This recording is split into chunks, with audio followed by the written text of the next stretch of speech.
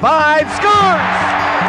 Rick Vaughn. We've decided to get ourselves back in the game again with our podcast. Rick Vaughn and Gary Madden. Probably the craziest story that you're ever going to hear about hockey. We're going to be coming back to you on a regular basis. You are listening to Squid and the Ultimate Leafs Fan. Hello, Canada and hockey fans of the United States and Newfoundland, and an extra big hello to Canadian servicemen overseas. Well, welcome everyone to episode 90 of this Squid and Ultimate Leaf Fan Show. Geez, 90 shows. Oh my goodness. My goodness. I'm Mike Wilson, the Ultimate. Yeah, but the guy we got on today, that was nothing. They did that in a week. I'm Mike Wilson, the Ultimate Leafs Fan, and joining him as always, my winger, Ricky Squid 5. How's life in the fall, Squid? It won't be long before golf weather back. God, it snowed yesterday, Mike. I mean, it got up this morning. There was snow on the ground. Well, I played golf Saturday, and then yesterday it snowed. Like, how the hell are you supposed to play golf when it's snowing? I know. Well, I'm down here in Florida right now, so it's I don't want to make it too crazy, but it's like 80 degrees outside. So yeah, thanks a lot. Well, speaking of which, our guest today, as a good lead into that, or a good segue, maybe tuning in from a golf course or played already today. He attended Thayer Academy, was a product of the USA National Program, which you know very well, played University BU, chosen 5th overall by the Pittsburgh Penguins in the 2002 draft, enjoyed close to 13 years as a pro, represent the U.S. several times internationally, including winning silver at the 2010 Olympics in Vancouver. Today is probably well known as one of the hosts of the extremely popular Spit and Chicklets podcast, along with the equally as popular Pink Whitney drink. Squid, we have to stop there. We only have so much time to pump this guy's tires. Yeah, no shit. Welcome, Ryan Whitney. Whit, thanks for joining us today, and how you doing? I'm doing great. Thank you guys very much for having me on. It's awesome. Pleasure to be here for the 90th show. That's a hell of a run you guys are on. So I know what it takes going into doing the work to do the pod. So I appreciate you guys bringing me on for a little story hour.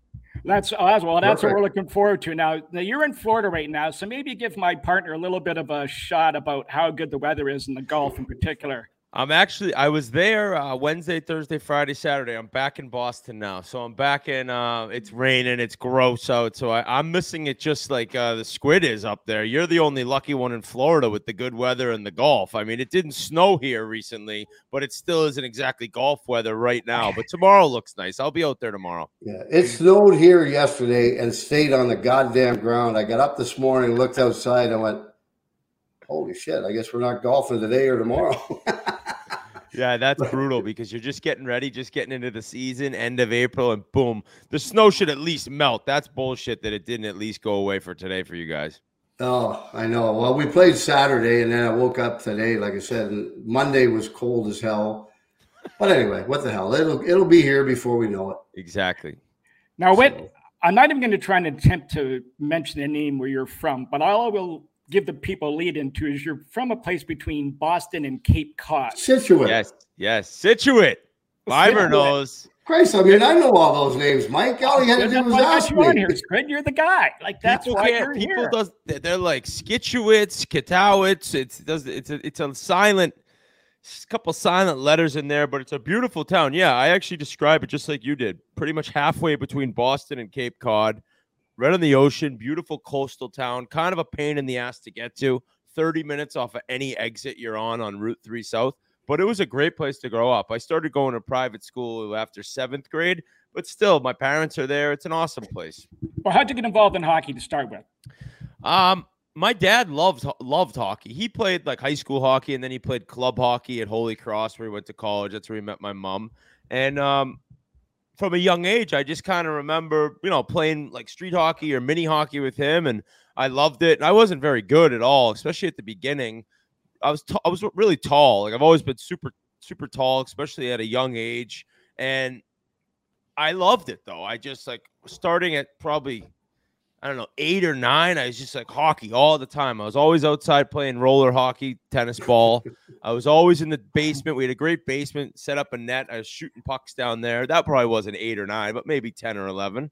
And then I just fell in love with the sport. I always just envisioned and imagined and dreamed of playing in the NHL. So hockey was the biggest part of my life forever. I remember being told you got to do other stuff, you got to think of other stuff. And I played other sports, but the whole time I was like, oh, I don't really care about this. I got hockey. I need hockey season to come. So you went to Thayer Academy, right? Yeah. It's a well-known hockey school, obviously, in the Boston area. Monte, Jeremy Roenick, Brooks Orpik attended there. What was that like? It was great. When I was a freshman, I made the varsity team, which was awesome. At that time, I think I was 6'3", 150 pounds, like literally, like maybe 160. So same height as I am now, just 60 pounds lighter.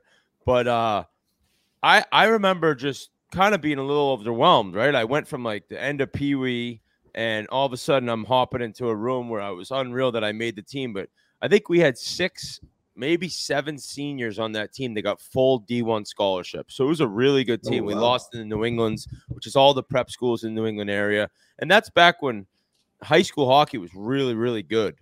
It's taken in Massachusetts, it's taken a little bit of a step down where the best kids are kind of leaving their junior and senior year. And there's so many junior teams and junior leagues. And so everything's a bit watered down. But I would say that was a time where every prep team in the ISL, which was the league I played in, had kids going D1 and great crowds, high school crowds, stuff you kind of imagine when you're younger. And I used to go and watch Thayer play.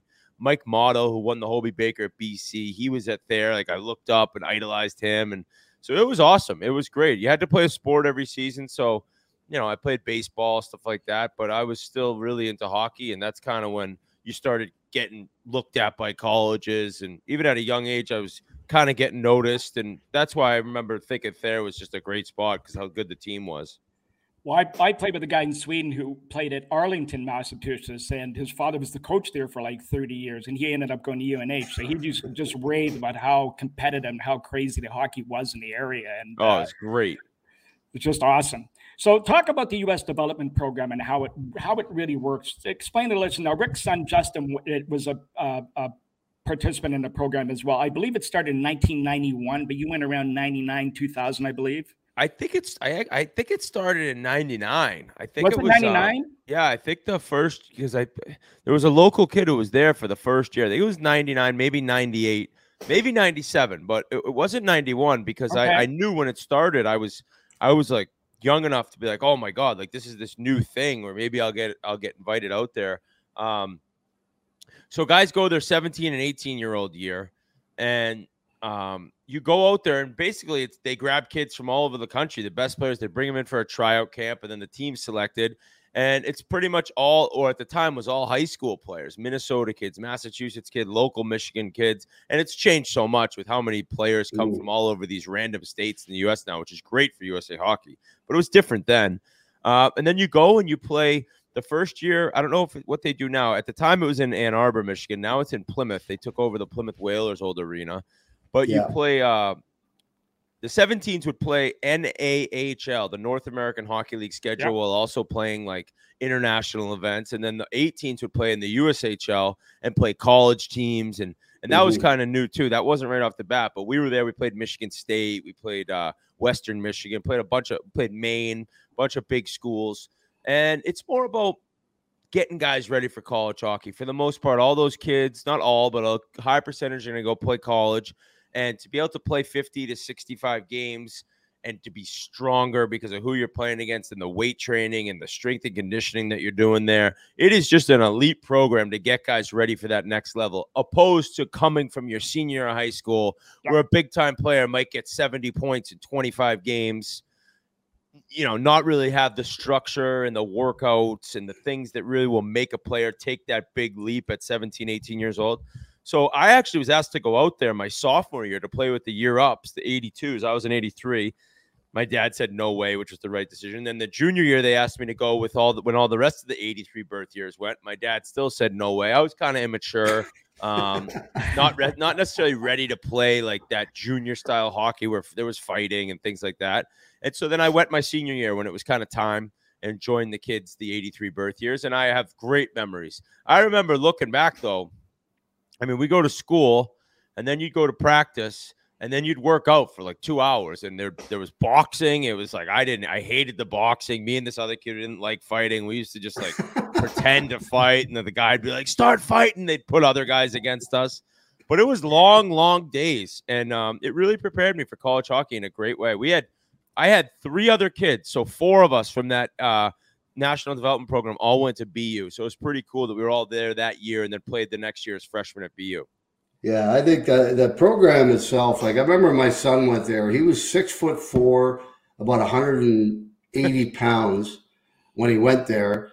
2 years later, when he came out, he was 6'6", like 225. It's crazy. I mean, it's just like incredible how quickly they develop in that program. And he got drafted by Sudbury. We went up to Sudbury. We're coming back. He said, "Dad, do you think I'm a really good player?" And I said, "No, I think you're a good player. I mean, you know, and you have your role that you will play." But I said, "I don't think you're a star player, if that's what you mean." And he said, "Okay, good. I'm going to go to the U.S. program because I don't think I'll play in Sudbury as a 16-year-old." I said, "Hey, that's good. Perfect. Wow. You know, I don't care what you do. It's your choice." The funny thing was mature decision. Yeah, no, he was a pretty mature kid for his age. And at 14, one of the elite baseball programs in Southern Ontario wanted him to play for their 16 and under team. He was a better baseball player than he was a hockey player. No shit. And they wouldn't let him, or they said he couldn't play because it wasn't 100% commitment, which it basically was. And he had 8 scholarship offers for hockey. And I bet you if he had played on that team, I think he would have got 20 or more for baseball. He was that good. Wow. I mean, he was throwing 80 miles an hour at 14 years old. Yeah, and he ended up being 6'6" too. That's all they want in those horses on the mound, you know? Yeah. Well, look at the one going for the Jays tonight against Boston. Or the other night he pitched Manoah. He's Manoah. like 6'7", Oh, yeah. He weighs like 270 pounds, so monster. Now, Whit, you ended up at BU. BU beat Boston College, 2 big rivals. Talk about how you ended up going there. You must have had plenty of offers coming out of the U.S. national program. Any offers going into Canada to play junior? And just talk about why you decided on BU. Yeah, I always loved BU. When I was 12, like 10 to 13 age, like, you know, your peak college hockey years, if you're a kid from Boston, BU was unreal. They had teams with Chris Drury, Jay Pandolfo, Mike Greer, Tom Pody, Sean Bates, Chris O'Sullivan, Chris Kelleher, all these guys that went on to be really good pro players. And so I would go to the games, and they won the 95 national title. I think they lost in the 97 final. Just the years that I was loving college hockey, BU was incredible. They also sold beer at the game, so my dad loved that. BC didn't do that. So it was kind of BU or BC. I didn't really want to go away for college just because of how good the schools were around here. So I committed early. I had committed, I think I was committed after my sophomore year of high school. So I went to the national program already knowing I was going to BU. Mm-hmm. There was a couple options for me to go major junior, but at that time they had switched, I want to say in 2001-ish, maybe even 98, 99, they switched Massachusetts to the Quebec League. So it used to be the OHL, which maybe I would have considered, but my parents were all about, you know, school and education. And so I wanted to play college hockey. So that was kind of the route for me and how I chose there. And just going to the games growing up and kind of imagining playing for BU made it pretty simple for me. Yeah, now, we had a kid in Sherbrooke who played with us from Boston, Mike Breen. I don't know if you know him. He was a crazy son of a bitch, but he was from Boston, tough as nails. Mike, I wonder if there was a coach for Scituate High hockey that might have been. Maybe that's the same guy. Oh, maybe it is. But he came in and played 2 years with me because I left. Squid, Whit's 25 years younger than us, for fuck's sake. No, I know. Yeah, but I might know the name. Small world here. Yeah. It is, and I don't really like BU. I think it is the same guy. I think it is. It could be, but I hate BU because they beat us in the finals of the Frozen Four one year when my son was at Miami, Ohio. Oh, your son was on that team. Oh my God. Oh, yeah. Oh, 2 goals in what was it, 20 seconds or something? Jesus. Yeah, it was. They scored 2 goals in the last minute and then beat us in overtime in the final game. It was like we were up 3-1 with 6 minutes left. The coach played 2 lines in 4D the rest of the game, and they ran out of gas. That was a miracle. I remember watching that. Yeah, I was in the corner right there behind the net where they scored. It was like, oh Christ, please don't go in. Hey, now with your draft here, hearing any chatter, you obviously the ratings were coming out and stuff. That what was the word you're hearing going into it? I just remember knowing, well, that was the year Jay Baumeister was going to go first overall for about 4 years. Everyone had said that. And he played World Juniors as a 16-year-old, just an incredible player. But Rick Nash came on really strong. And so I knew it was kind of Baumeister. Kari Lehtinen was the goalie that everyone was talking about. It turned out to kind of be a weak draft. But then Rick Nash came. And then after that, it was Joni Pikkanen was a really good defenseman from Finland. And then I was kind of right there with Scotty Upshall, Joffrey Lupul's name, some other guys. And so I feel like I knew I wasn't going to be top 3, possibly 4th or 5th. And after Pikkanen went to 4, I knew a local scout, a Boston guy who was a Pittsburgh Penguins scout, Neil Shea. He kind of looked up to where I was sitting and gave me the thumbs up, like, you're next. So, it's such a whirlwind. I wish I remembered it, right? It was just so exciting, and you're walking down the stairs, you hug your parents. I do remember Gary Bettman says, welcome to the NHL. I think he says it to every guy who gets drafted. And then taking the pictures, and next thing you know, you're running around doing interviews, and just more than anything, you're just so overwhelmed by, like, oh my God, like I always dreamt being a first-round draft pick, and it happened, a top 5 pick. So it was such a memorable day. I remember I had a couple buddies there in town, my parents, my brothers. So it was just an amazing experience. I'll never forget it. Any crazy interviews leading into it? No, not really. We actually, it's funny. We always ask the guys that on Chicklets. I didn't have anything too crazy. Some of the guys will try being kind of hard asses and ask you a question and never laugh at anything you say. More than anything, probably to see how you react. But I also have an awful memory. I don't remember anything that was like, had me like thinking, what the hell? I didn't interview with that many teams too, because I think now it's more common where a bunch of teams, even if they're sitting at 25th to 30th and a guy's a top 5, top 10 pick, they'll still interview him. But back then I didn't interview with that many teams that weren't picking relatively high. So I don't really remember anything too crazy being said. Well, you and I both 5th overall picks then. Yeah, there we go. I never had 50 goals in a season. But mine was in 1979. We did not have it was a phone draft because that was the year the WHA and NHL merged, and it was in August. So thinking about waiting all summer for the goddamn draft, and then God. I thought I was going to go 4th to Washington, and then they took Mike Gartner, which that's a pretty good pick, I would think. Yeah. 700 goals, I think he scored, or something like that. Fastest skater in the league. Hey, what I was going to say to you, by the way, you guys, we ask that question all the time on here about the crazy interviews, and still the best answer we've had so far came from Ethan Morrow from Harry Sinden. Harry Sinden asked him during his meeting, he said, what number do you want to wear when you become a Boston Bruin, or if you become a Boston Bruin? And without missing a beat, Morrow says 4 or 8. so Harry Sinden fucking around with him. Get out. I don't think he wanted to go to Boston, I guess. Yeah, exactly. I'll take Orr or Neely's. Take it out of the rafters and give it to me. Ethan Morrow, Chop, he was my captain in Edmonton. I was just with him briefly. He was a great guy, though. Yeah, I'm going to play with him in I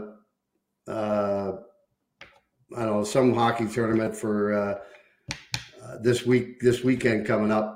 Oh, nice. Tell him I said hello. Yeah, he's a great guy. So we talked about your first camp with Pittsburgh and kind of what went on, what you were thinking. I guess where I'm going from is like you get your top 5 pick.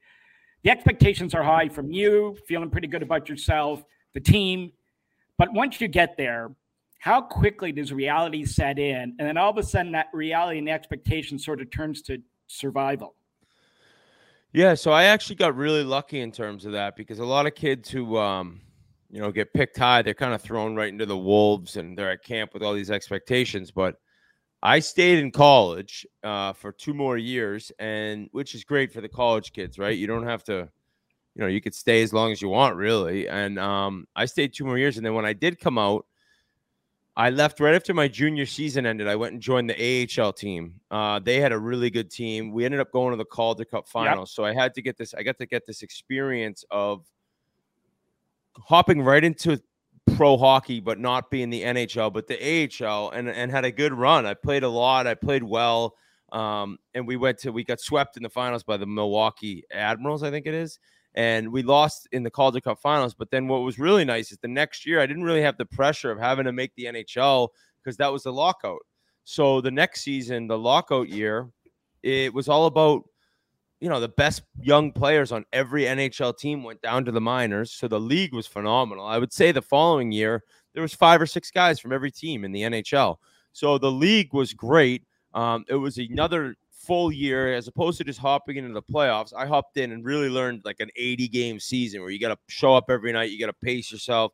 We went to the second round that season. And then really from there, it was like all season, I didn't have to, get pissed off if I wasn't getting called up. I didn't have to worry about like what's going on up on the main team. So it was like there was no pressure besides, the pressure of performing and improving as a player, but no pressure to get up to the NHL. So I never had to deal with that. And then the next year, I didn't make the team out of camp, which I kind of got screwed, I thought. I had a really good camp, but they had like 8D on one-ways. And then the team really struggled. It was Crosby's rookie year. So I got called up about 9 games in and then didn't go back down. So it was good, because I took my time. And I kind of believe in the fact that unless you're, a Crosby, McDavid, it's like I kind of think everyone should spend a little time in the minors. I think it's good for not only the game, but the mind to see like how good the NHL really is. You see the buses and the meals in the AHL and you get up to the NHL, you appreciate it a little bit more because you kind of know what the difference is between the AHL and the NHL. But obviously there's some guys that have no business playing down there, but I loved how it went for me. I think you're right. I mean, that's a perfect scenario that you went through to get you ready. Time.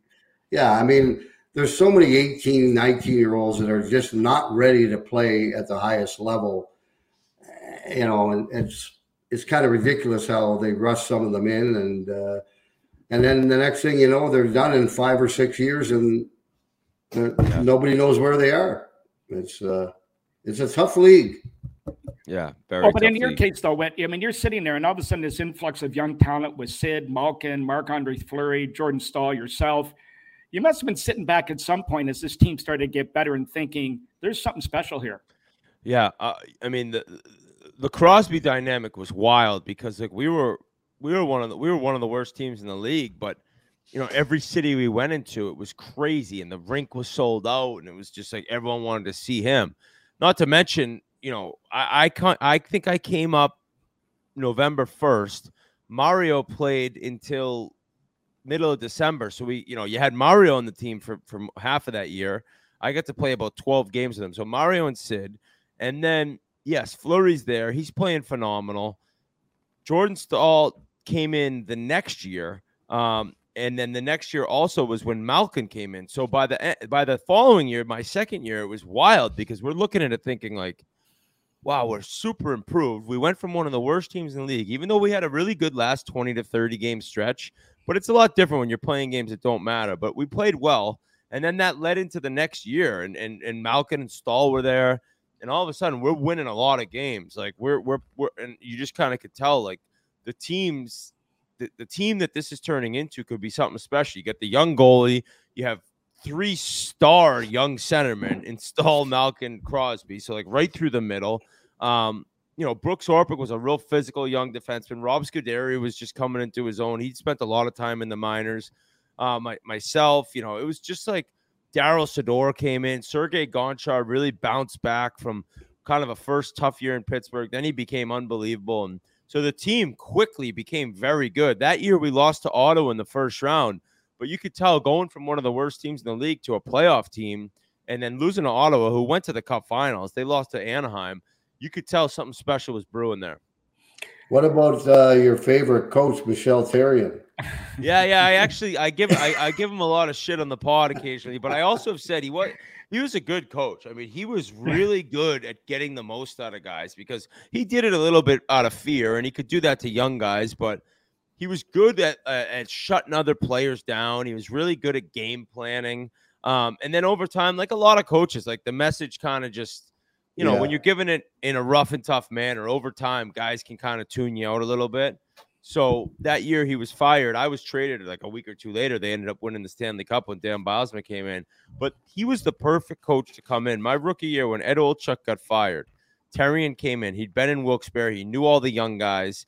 He was perfect because it was kind of a little bit of a country club. It was, you know, now granted, part of it's like Mark Recchi, John LeClaire, like I said, Mario is older guys, and Ed Olchuk hadn't coached before, and he was such a good player, but it was just a little different. Terrian came in and just kind of cracked the whip. So all of a sudden, he really just changed the entire culture around Pittsburgh, and that was the beginning of turning the team into a true winning, professional kind of organization that wasn't laissez-faire, and it was more like show up and do your work or else. Well, let's set this. He's not one of my favorite guys. I almost had a fight with him. Really? When I was coaching in St. John, and he was coaching in Fredericton. And in the American League back then, you dress 16 and 2 unless the coaches agreed to dress 17 or 18 and 2. Well, every time we played him, we had more depth, and he would say, "I don't have more than 16. That's all I have." And so then I'd look up, I'd see about 8 guys sitting in the goddamn stands with suits on. And every time we played, then finally about the 4th time, I think we played him, and I said, "You're such a fucking asshole." And he turned around and goes, "What'd you say?" And then I just said, I told him again. And then he came over and I said, "Don't come any closer." I said, "I'm going to drill you." And I know he was a tough guy when he played, but you know what? I was a little bit younger than him and probably in better shape. So I might have done okay. I like your chances, Squid. Well, now, Whit, you know, just to set this up a little bit for you, 2007 free agency pending. You signed a big ticket after a big offensive year. You guys lose them to Detroit, so the expectations are very high. You then the next couple of years, you have that problem with your feet. You're going through some injury problems.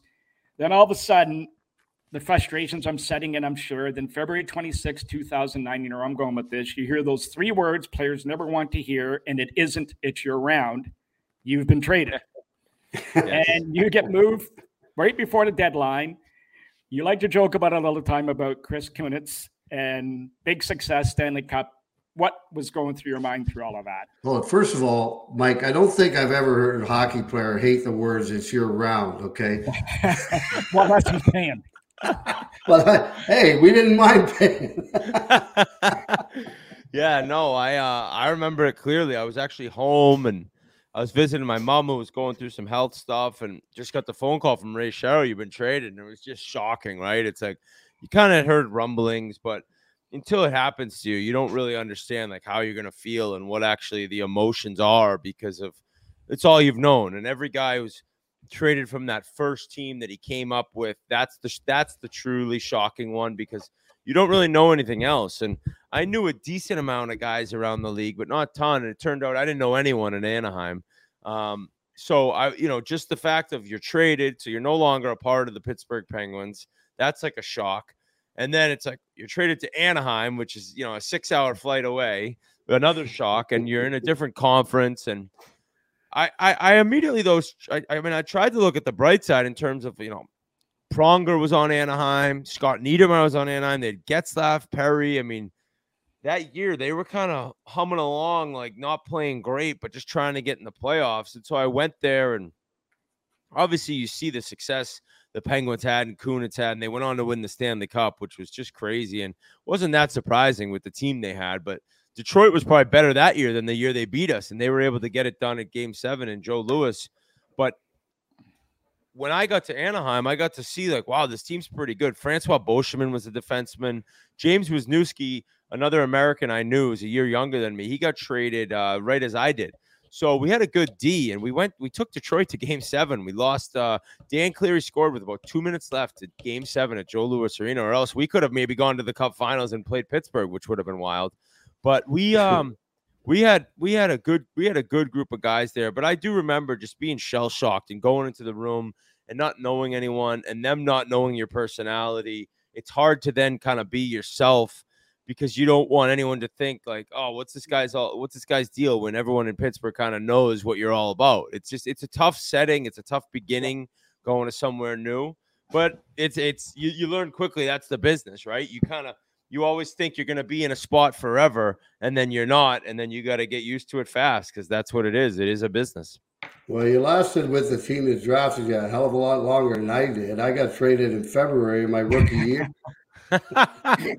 Oh, they got rid of you real quick. Oh, yeah. Well, Harry Neal said he beat me in the 5-mile run in training camp. And I said, I don't even think Harry could walk fucking 5 miles, let alone run. Like, come on. Like, that's not true. Yeah, seriously. No way. Well, then so after Anaheim, you end up in Edmonton. You have a fondness for Edmonton, and maybe explain to listeners what it is why Edmonton is so near and dear to you. Yeah, so it's really funny because I was hated in Edmonton, and now at this point in my career, I had one big foot operation in Pittsburgh, kind of came back struggling. I then had to do the same operation to the other foot after the year in Anaheim, excuse me. And then I came back, and then I was feeling great for the first time in a long time, and I was having the best season of my career in Edmonton, and the team was struggling, but I was leading the team in scoring through 35 games. I think I had 27 or 28 points in 35 games. My feet felt healthy. I was like, this is awesome. I'm back, And boom, I took a stride just completely out of nowhere, nobody near me, and my posterior tendon, it's in the inside of the right ankle, just completely dislocated. It was on the wrong side of my foot. And I said, oh, shit. Like, I kind of knew that might have been it. And I got back from that, and I could never really skate again. So then Edmonton has my contract, and I had another 3-4 years there, I think. And I couldn't really skate. I couldn't skate at all. And so I wasn't the same player. So granted, I'm the big, tall defenseman who's not physical and slow. And I'm making, $4 million, excuse me. And, they hated me. But I did always really appreciate, and especially when I retired, and there were times when I was there when I hated it, right? Because they hated me. I was like, it's cold, it's miserable, this is brutal, wish I wasn't here. The team, we were awful. But as I got older and as I moved on and to where I'm at now, I appreciate so much the level of fandom in Edmonton it's amazing. I mean, there's one pro team. Well, granted, they have the Eskimos, the CFL, but no offense, guys, the CFL is a joke. So the city of Edmonton is like over 1 million people. It's the Oilers. And I actually love the old arena, Rexall. Northlands Coliseum back in the day, and I never got to see. I haven't even been to the new arena. But I've been so in tune with these fans' struggles, and for such a long time. Yeah, they had these amazing runs in the 80s, and they won the cup in the early 90s as well. But, I mean, we're looking at, besides 2005, it's been 20 years of just depression there. Horrible, horrible teams, first-round picks, first overall picks, and nothing. And these people, all they want to do is have a good team. And being there and seeing their passion, I've now just hopped on board to the point where I'm like, I want Edmonton to be good. I was an Oiler. The saying is, once an Oiler, always an Oiler. And I kind of think that for me being as hated as I was by the fan base, it almost shows even more how great of a fan base it is, because I'm still rooting for them to win. I love watching McDavid. I think he's one of the greatest players ever to play hockey. Watching him is a joy. Draisaitl is the same thing. I'm rooting for them because of the fan base and the passion they have. And it's funny because I hate the Leafs, and I go at Leafs fans all the time, which is pretty much the same thing. They've had even more torture, I guess. But at least they've been in the playoffs lately. So it's more about playing for a team and seeing the passion and now rooting for them to really have something come to fruition. So I'm on the Oilers bandwagon. Well, you hit a nerve there with us, I think. I know. I can't believe you guys even had me on. I go at the Leafs harder than anyone. What is it, 50-some years now, and haven't won a round in 14 or 16 years? I mean, but I think I think it's longer than you haven't won. When was the last time they won a round? 67. 2004, I believe. Oh, it's been a while. God, 18 years, for Christ's sake. Well, we don't like to talk about all that stuff. Well, what do you guys think this year? If they don't do it this year, it may, right? If they don't win a round this year, this could be it. Well, I think the first round for them is going to be difficult mentally, just because if of they win what's happened. If they get by the first round, they could go all the way. Yep. They're that good. And We're going to change the subject, okay? Because that's something we just Wilson doesn't want to get rattled. I'm being positive here. I know, Spit. I know. But I want to get into a couple things with him. We want to talk about Spit and Chickens, but before we get to that, I want to talk about your experience in Russia. Particularly, maybe give the people a little rundown on what went on there, how the living conditions were, what you did, and most importantly, finish off with the gas. Oh yeah, so I went over there because I wasn't going to play in the NHL anymore. I had spent the year prior in the AHL. I really didn't want to do that again. It's a grind. And I figured, why not? You can make a lot more money in Russia. And I said, I'll give it a go. I talked to some guys. Mike Commodore's a good buddy of mine. He said, dude, it's awful, but you can do it.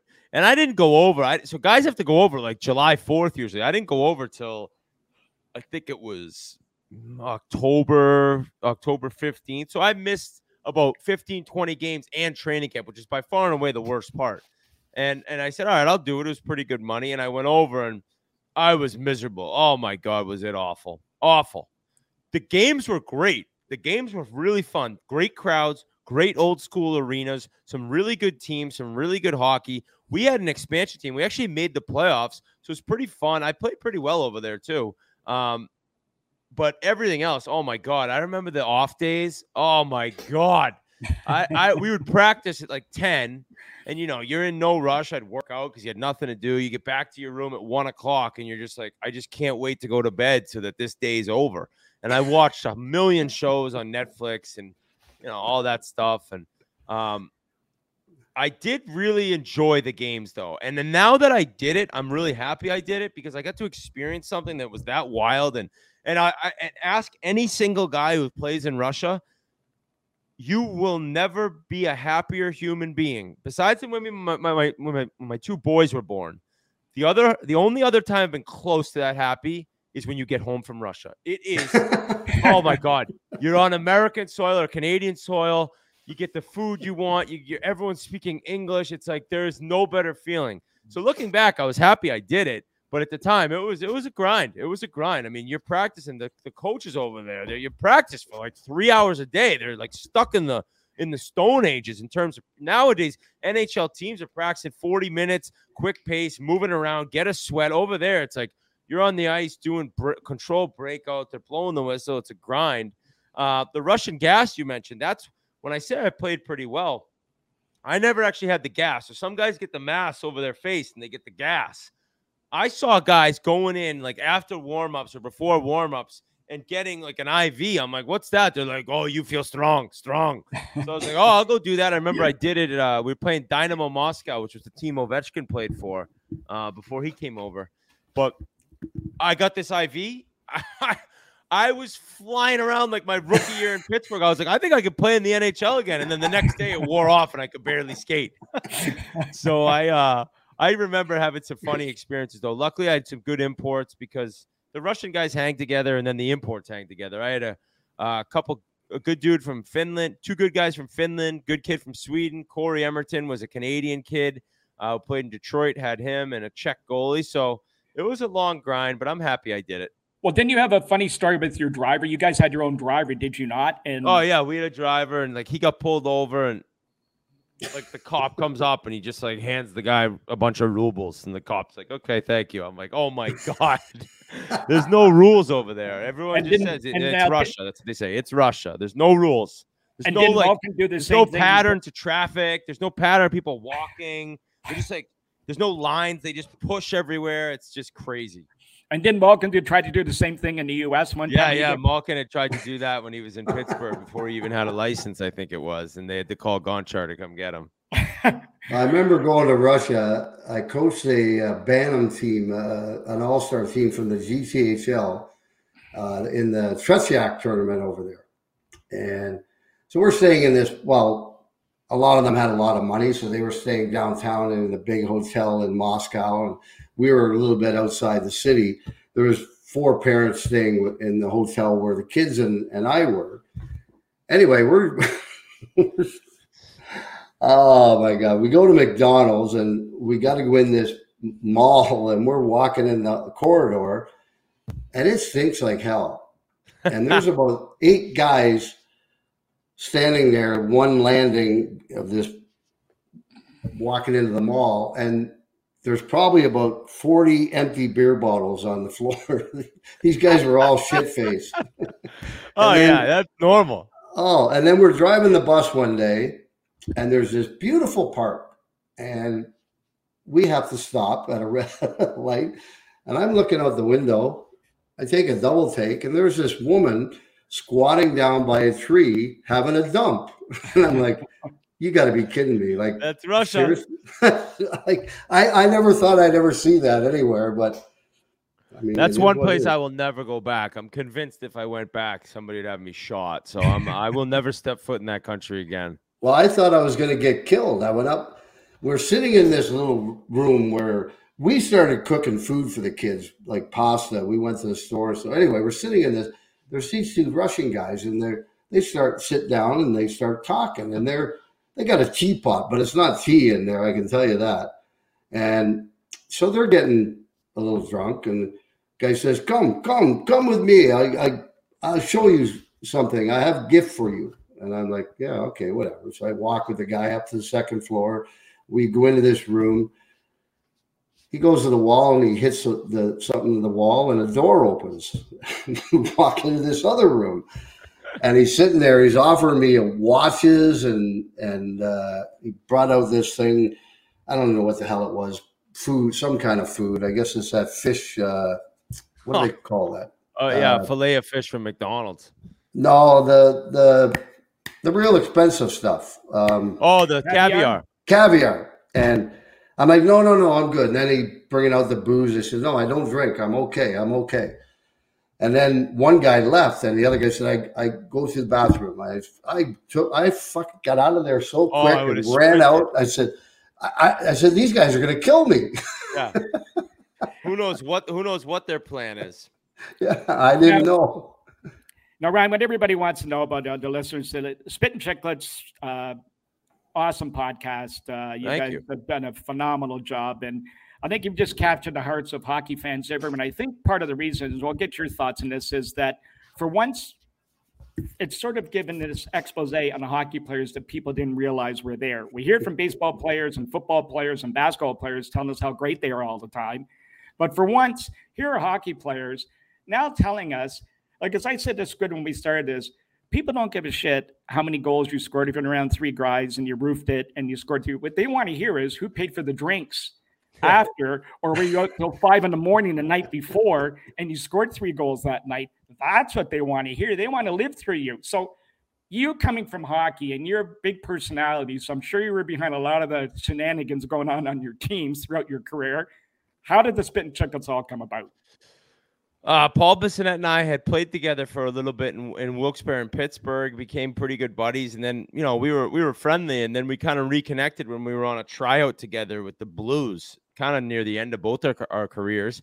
And we were chatting about, like, what should we do after? We should do something after. We had a buddy, Keith Yandel, who's still playing, talking about how he wanted to just have guys go to the rink in the morning and just get dressed and shoot the shit and hang out and then just go home, not even go on the ice. So basically, like, just never lose the locker room aspect of the being around the boys, the best part of hockey. So when I was done playing, I just, my wife was like, oh, you should start a podcast. I didn't really know what podcasts were. And I put out a tweet saying, should I start a podcast? Would anyone listen? And what do you think? And I tagged Bissonnette on it. He called me right away. He's like, I can't do that yet. I'm still playing, because you can't do it right till you're done playing, right? You can't say what you really want to say while under contract. And in the meantime, the Rear Admiral, the third guy on our show, he wrote me a DM. He's like, you want to do it? I was like, yeah, sure. I knew him a little bit. And then from then it took off, and obviously it got somewhat big. But then when Biz came, and then once Biz retired, he's like, I'm in. I was just kind of waiting for him to retire. And then with his personality and his stories, it exploded. And yeah, I appreciate what you're saying. I think more than anything, it's hockey players are the best guys in the world. If you're talking about pro athletes, it's like hockey players are the most genuine, down-to-earth guys ever. It's like so normal when a lot of people say, oh, I met this hockey star. He's like the most normal guy. And I don't know what it is, right? I mean, it's just a lot of humble people and and people who kind of care about the team, right? Where I think a lot of other sports, it is more about me. And the thing is, for our show, it would probably be better if the athletes were like NFL and NBAers, where they want to talk about themselves. But it's kind of hard because it's hockey guys. So sometimes you got to really get them to actually pump their own tires because they never really want to talk about themselves. That's hockey in a nutshell. But the two best compliments I get about the show, and every time somebody says they listen, as I say, thank you so much. Like the fact that people listen, same with you guys, they listen to the show. It's a great feeling. Like people want to listen to you guys talk. It's a little overwhelming, but they say it feels like I'm in the locker room again, which is so true because it's, we interview certain guys and you're just totally shooting the shit. And guys who played sports didn't even just have to be hockey. They're like, oh, that's what it's all about. It's busting each other's balls and hanging out and having a good time and laughing with each other. It reminds me of being in the locker room. And then the other thing people say is, oh, your show kind of got me into the sport of hockey, where people who aren't that into hockey may start listening, whether they're fans of Barstool or fans of Biz or whatever it is. And then because of the show, they start checking out NHL games or they pick an NHL team. So that's pretty cool. When people say those two things, it makes myself and the other guys I know feel pretty good because it's you ask Squid, it's when you're done playing, it's hard, right? You knew this one thing, it's all you had, and you have this worry, like, what am I going to do next? Even if you made a lot of money, it's like, there's a saying, I can't think of it, but having a lot of free time and a lot of money isn't necessarily a good thing in life, right? You need to have a purpose, you need to have a drive, you need to have a reason to be getting up and doing things. And now I know myself and Paul feel super lucky to be retired and have something that we're doing and have something that we care about, because when you're kind of in the time when you're figuring out what to do and you can't find what to do, it can be hard. So I appreciate the kind words. No, well, it's one of those things that I think what we like is the fact that it's like four guys sitting around the bar, shooting the shit, cutting each other up, telling stories like buddies do, and then throwing in good information or good observations on the game when you get to it. And I think the fact that you guys are so humble about yourselves, and like Biz, who is kind of the comical character, and I was trying to think of how to compare him. And here's a guy who I could think of compare him to. And you had him on your show, and he's no longer with us, but Eddie Shack. And Eddie Shack. Hey, we got to interview Eddie in Philadelphia, and I go, Biz, that's like you before you were around. Eddie Shack, and Eddie Shack was big into getting the off-ice endorsements. We said that. We said he was Biz before Biz. He was a character. God, but Biz can read and write, though.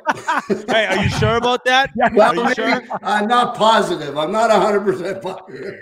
Well, remember, Biz was talking about his bubblegum group that he followed was bigger than the Rolling Stones. And when you hear stuff like that, you just got to look and shake your head. Did he really just say that? Oh, he says some stuff that's out of this world. It's so funny. The one comment that he made, I think, is one of the best comebacks I heard with you, was when you were talking about Leon Drysdale that day, and he made the comment about the cologne, and you exploded. That is my favorite moment. That was so classic Biz, because we're talking about Drysdale, and I know how he is. So he grabs the mouse and he clicks on Google and he writes in Leon Draisaitl, and up pops Cologne, Germany. But Biz, all he sees is Cologne and says, is it true he's starting a Cologne? And I'm like, I think this dude just Googled him. And I go, did you just Google him and see that's where he's from? He's like, oh, shit. But Biz is so good. I mean, I've never met somebody better at laughing at himself. Like, he is unbelievable. Absolutely. He's just, and Biz, if you guys ever get to see him around, like, he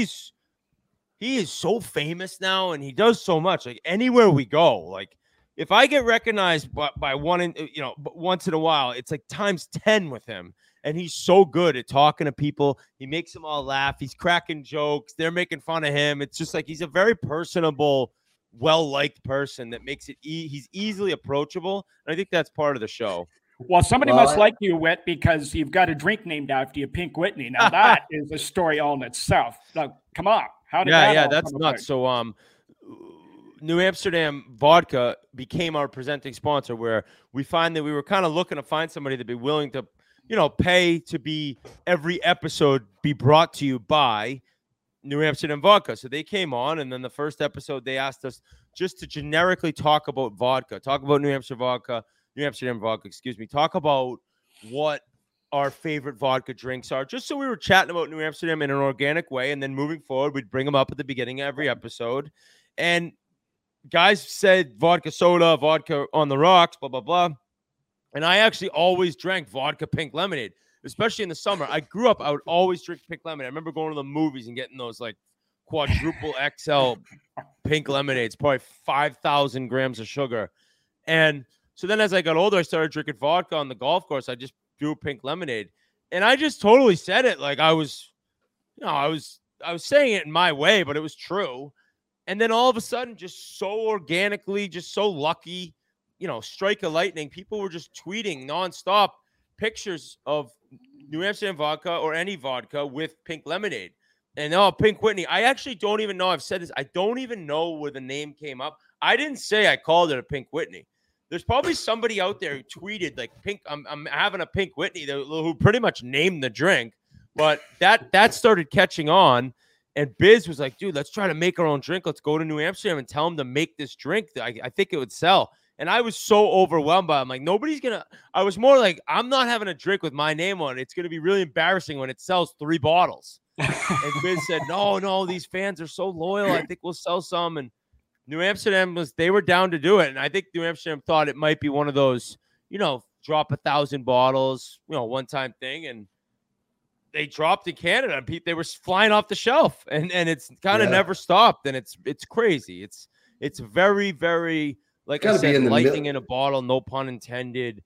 It's got to be in the millions, isn't it, by now? Yeah, it's nuts. So it's now we got all the different sizes, and they're really going after the college age kids. So many people chirp me about it being pink. I'm like, you think I give a shit what color it is?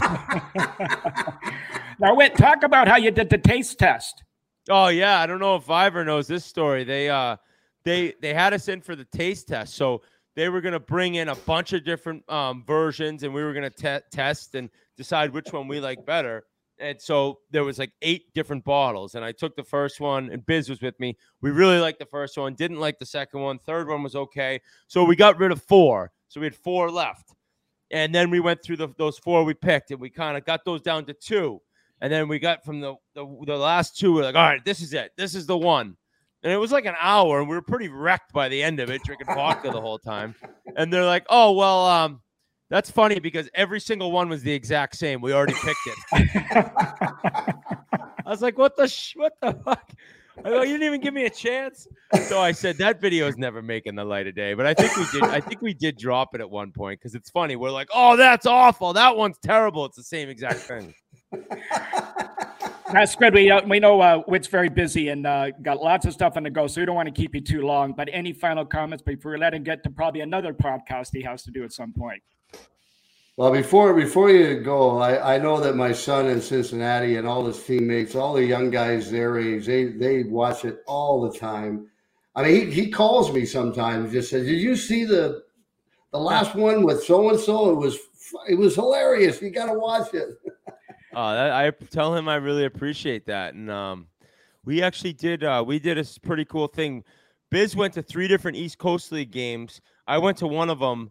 And we filmed a bunch of stuff, and Biz did this awesome series. And I would actually love to get more involved in the East Coast Hockey League. I think the East Coast Hockey League is, like, I don't want to say, like, it's the UFC before the UFC. I think it is. There's so much untapped potential in the East Coast Hockey League. And my main reason is the AHL is a supreme breeding ground for a lot of young players to the NHL. The East Coast Hockey League is old school hockey, right? Where they still have fighting. They still have these crazy fanatic fans, and they have these towns where hockey's the only thing there. And I think that the East Coast League, if run right, could really explode because the hockey's so entertaining. And people love fights. I'm sorry. Like, people get so upset about all that. People love fighting in the game of hockey. And I think the way the East Coast League's going, it could become pretty special. So hopefully we start doing more with them. But tell your son, we really appreciate it. Love to catch up with him sometime. Well, he mucks it up pretty good. He usually, of course, he does. He gets about 115 or 20 or 50 penalty minutes a year. That's 119 more than me. Yeah. Well, we are big supporters of the ECHL ourselves, Whit, and we try to bring as many players on and coaches and managers as we can on the show to talk about it and promote it. And we're big supporters of it. We think it is the new generation of players to come through that with the influx of players we're seeing in the league. Yeah, and it's old school hockey, and it's guys that are really playing for the love of the game. You know, they love hockey, all the guys playing down there. So it's also a great tool for NHL teams. Oh, yeah. Like, to have that 3-tier system type thing where, because, I mean, they're all gone back up to Rochester or elsewhere now, but we did have 8 or 9 contracted guys at the beginning of the year. And these are guys they signed out of junior or out of college, and they just aren't ready right yet for the American League. So play in the ECHL for a year or half a year or whatever, and then you get to the American League. And, I mean, there's been 700 and some players that played in the ECHL that have gone on and played at least one game in the National Hockey League. Oh, yeah. That's pretty amazing. Yeah, Tanner Janot, he played time in the East Coast League. He could win Rookie of the Year. So it's awesome. I love it, and I think you're only going to see it get better and better. Well, maybe we should buy a team then and put a team somewhere. Hey, I'm in. Let's do it. Let's buy a team in a nice place, though, with some good weather. Well, I got a team an hour away from me here at the Florida Everblades. I'll be down watching them play a couple playoff games. So they're nice. Not I love it. Now, listen, I'll just leave this with you. But my son, by the way, so he's 20, he's 27. So the thing I have with him is, though, when we have debates about hockey and I'm giving them my thoughts, if you guys endorse what I say or say the same thing, then it's a good comment. So you do have that listening audience. Hey, listen, I know, like, if my dad says it, I don't agree. But if somebody I listen to says it, oh, Dad, I take it back. You were right. And my kid will be the same way to me. My kid's going to listen to the Chicklets someday and be like, my dad's an idiot. My son already thinks I'm an idiot sometimes. Yeah. All right. Hey, listen, Whit, thanks very much for joining us today. Keep up the great work with the show. Lovely hearing you guys. And again, best yet. All right, same to you guys. We'll chat soon.